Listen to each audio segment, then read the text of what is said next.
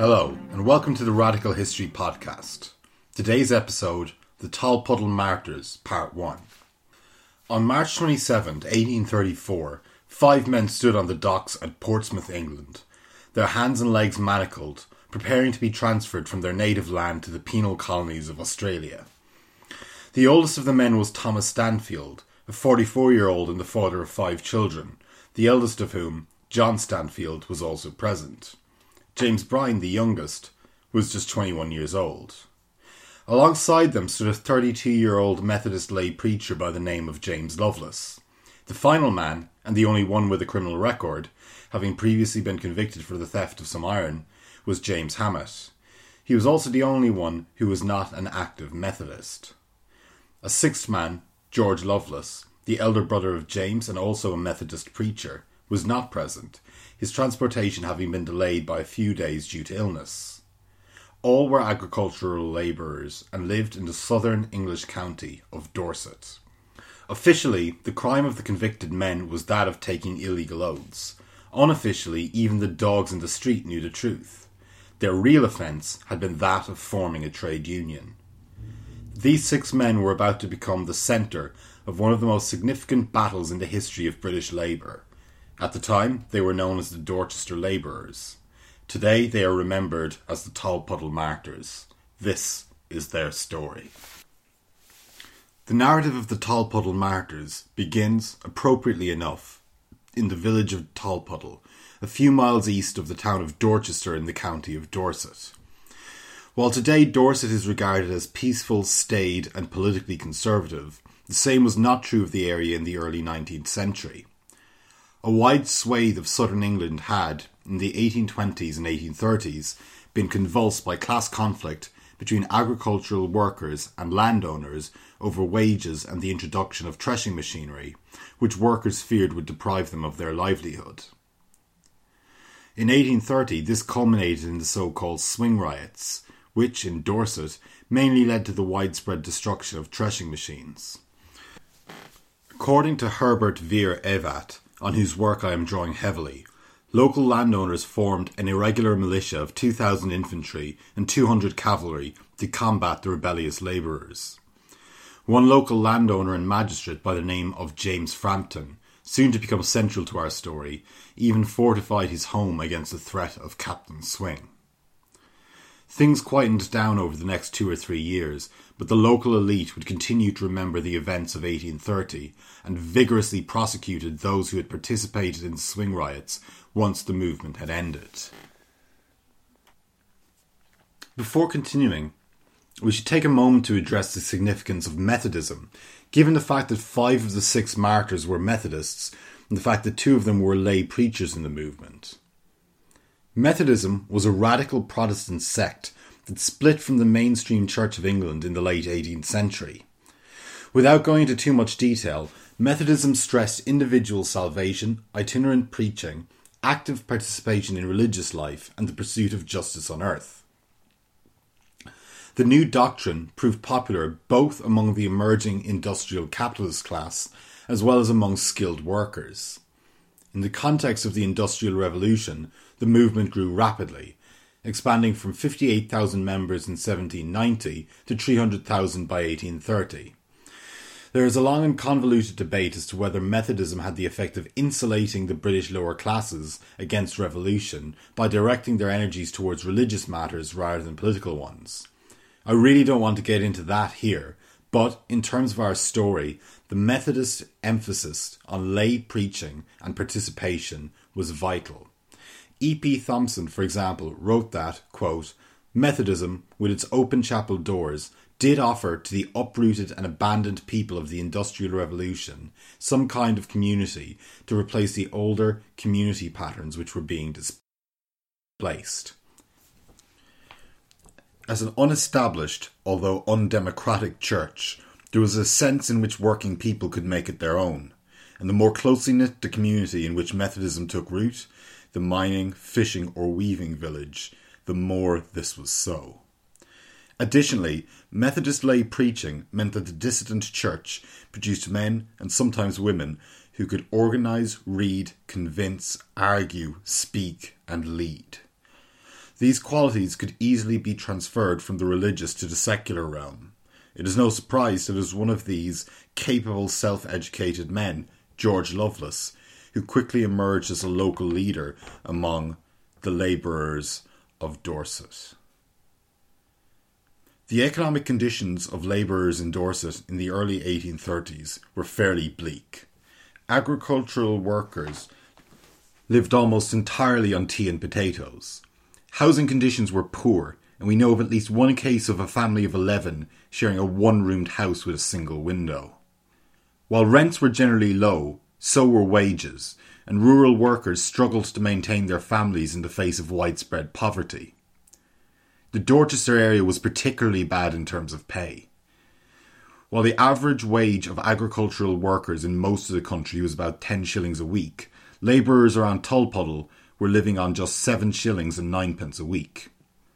Dissatisfied with these conditions, a number of workers under the leadership of George Lovelace decided to push for a pay rise. Lovelace and the labourers then sought a meeting with local landowners, with an Anglican vicar acting as mediator, in which the farmers agreed to increase wages to 10 shillings a week, the going rate in most parts of England. However, the farmers soon had second thoughts, and the new wages were reduced to 9 shillings a week, then to 8 shillings, then to 7. Shocked at this breach of trust, a delegation of labourers, again led by Lovelace, sought arbitration by local magistrates. Representatives of the farmers and labourers met at a court presided over by Squire James Frampton, who we have already met suppressing the swing riots. If the labourers had hoped that the court would take their side, they were severely mistaken. Not only did the magistrates, comprised entirely of wealthy landowners, refuse to recognise the agreement, but actually upheld the right of farmers to pay whatever wages they pleased. Emboldened by this decision, the landowners prepared to reduce wages even further. Negotiation and arbitration having failed, the labourers contacted the Grand National Consolidated Union, GNCU, an organisation of which we will have more to say later, asking for advice regarding the formation of a local trade union. The GNCU sent 2 delegates to advise the labourers, after which George and James Lovelace formed the Grand Lodge of Tolpuddle of the Agricultural Labourers Friendly Society. Soon afterwards, an informant by the name of Edward Legg joined the union. In the subsequent trial, he described the initiation ceremony of the new trade union. Quote, "I went with the last witness. They told us something about striking, or that they meant to strike, that we might do the same if we liked. There was nothing said about the time when we should strike. There was something said about our masters having notice of it, but I don't remember anything about it. We kissed a book, then we were blinded. When we were on our knees, we repeated something that was said by somebody, but who said it, I don't know. I believe it was like the voice of James Lovelace. I think the words which we repeated were something about being plunged into eternity, and about keeping secret what was done by the society. I don't know what book it was that I kissed. When I was unblinded, I saw a book on the table that resembled a testament. They showed me the picture of death, and one of them said, 'Remember your end.'" End quote. As bizarre as this ritual sounds, they were common among the trade societies of 19th century England, particularly those who were most vulnerable to repression. Sidney and Beatrice Webb, for example, mentioned that these rituals often involved prayers, hymns, and mystical paraphernalia such as skeletons, swords, and battle axes. Whatever the peculiarities of the ritual, the ceremony would always close with the taking of an oath of secrecy and loyalty. The ritual would, organisers hoped, militate against infidelity to the cause at a time when trade unions faced severe resistance from both the state and employers. Unfortunately for the Dorchester labourers, this oath would prove their undoing. From the very moment the union was formed, Frampton and other local landowners were preparing to crush it by any means necessary. In previous decades, they could simply have had the men arrested. Before 1825, draconian legislation, known as the Combination Laws, had severely curtailed the ability of workers to form trade unions or engage in industrial action or collective bargaining of any kind. With these laws long since repealed, the aggravated magistrate had to find another pretext on which he could deal with the rebellious labourers. Luckily for him, there was a means of doing so. In January 1834, Frampton wrote to Home Secretary Lord Melbourne complaining of the existence of combinations of a, quote, dangerous and alarming kind among the agricultural labourers in his area, and seeking legal advice as to how they could crush these incipient unions without going outside the law. Melbourne directed Frampton's attention to an antiquated piece of legislation that forbade the taking of secret oaths. The legislation had originally been introduced in the 1790s to combat organisations that sympathised with the French Revolution, such as the United Irishmen, but by 1834 the law had fallen into abeyance and had not been employed against trade unionists, even though many British unions employed secret oaths. Moreover, secret oaths were also employed by Freemasons in the Orange Order, neither of which were prosecuted in this period. Indeed, the labourers themselves hadn't suspected that this long-forgotten law might be used against them.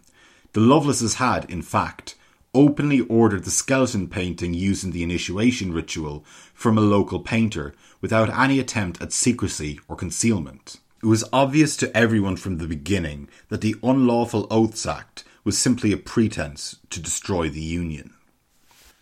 Lord Melbourne wanted the Dorchester labourers to serve as a warning to others who were considering forming unions and taking strike action, but was canny enough to know that the basis of the prosecution was extremely flimsy.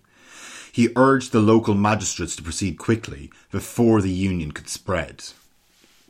Frampton and the other magistrates followed his advice. In February 1834, placards appeared in the Tolpuddle area, signed by the magistrates and a number of Anglican clergymen, which declared that anyone caught taking or administrating secret oaths would be liable to prosecution and up to 7 years' transportation to Australia.